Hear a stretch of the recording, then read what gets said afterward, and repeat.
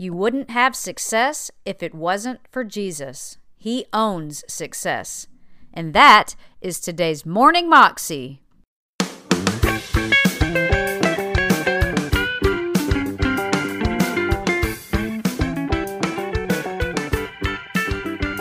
Welcome to the Morning Moxie Show. I am your host, Alicia Sharp, and today is Testimony Tuesday.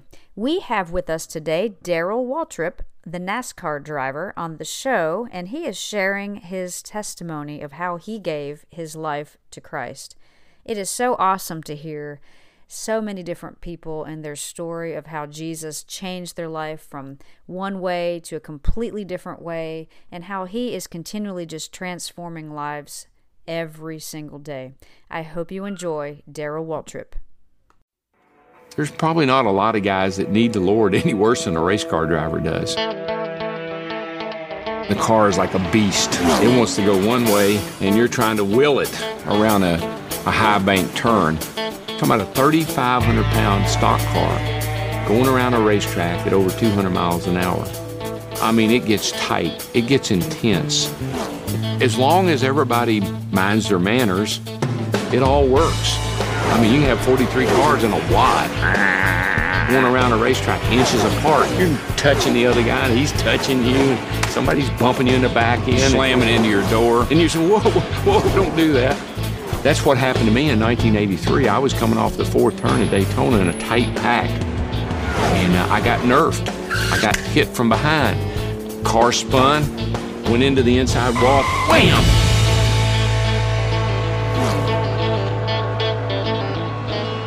You always talk about timing when you're an athlete and being in the right place at the right time on the right team. And all those things came together for me in 1981. 81 and 82 in NASCAR, those 2 years back to back, I won 24 races and 2 championships. I don't think anybody's had 2 years with that kind of success ever. I was on the top of my game. We were unbeatable.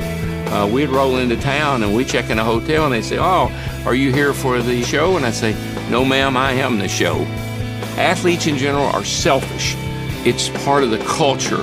People call it cocky, arrogance, all those adjectives that describe a successful athlete.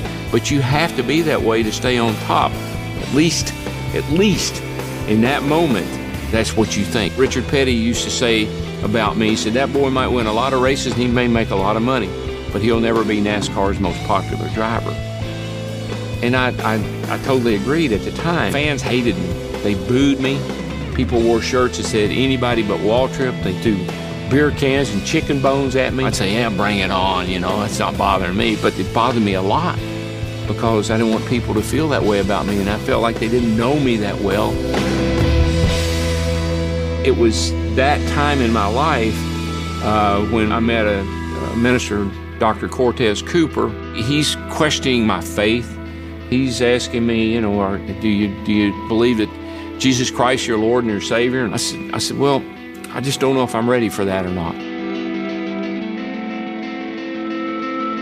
I'd always told my wife that you can't get hurt in one of these things. People do something stupid. They're not as smart as I am. They're not as good at drivers as I am. Coming off turn 4, I got nerfed, spun backwards, went into the inside wall, wham! And it knocked me out. You always talk about timing when you're an athlete. Dr. Cooper, the accident, the success I'd had in the prior 2 years, things just started kind of snowballing in my mind. I said, I've had all this success. I've done all these things. I'm on the top of my game, but you know what? I could have been dead. I raced at Richmond. I had no recollection of being there.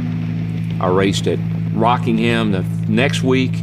Had no recollection of being there. I said, "Honey, where have I been for the last couple of weeks?" It wasn't until the third week after the wreck at Daytona that I finally woke up. When I finally came to and I realized what had happened to me, it scared the hell out of me. I started searching for the Lord. On a July night, hot, no air conditioning, sweating, crying in the hallway on my knees, Dr. Cooper, Stevie, and I, and he prayed that the Lord would come into my life, and he did. And 1983 was an incredible year. Wasn't so great on the racetrack, but personally, in my relationships with my wife and with everybody else, my life took a huge turn. And that's something I learned. If you don't own success, you wouldn't have success if it wasn't for Jesus Christ.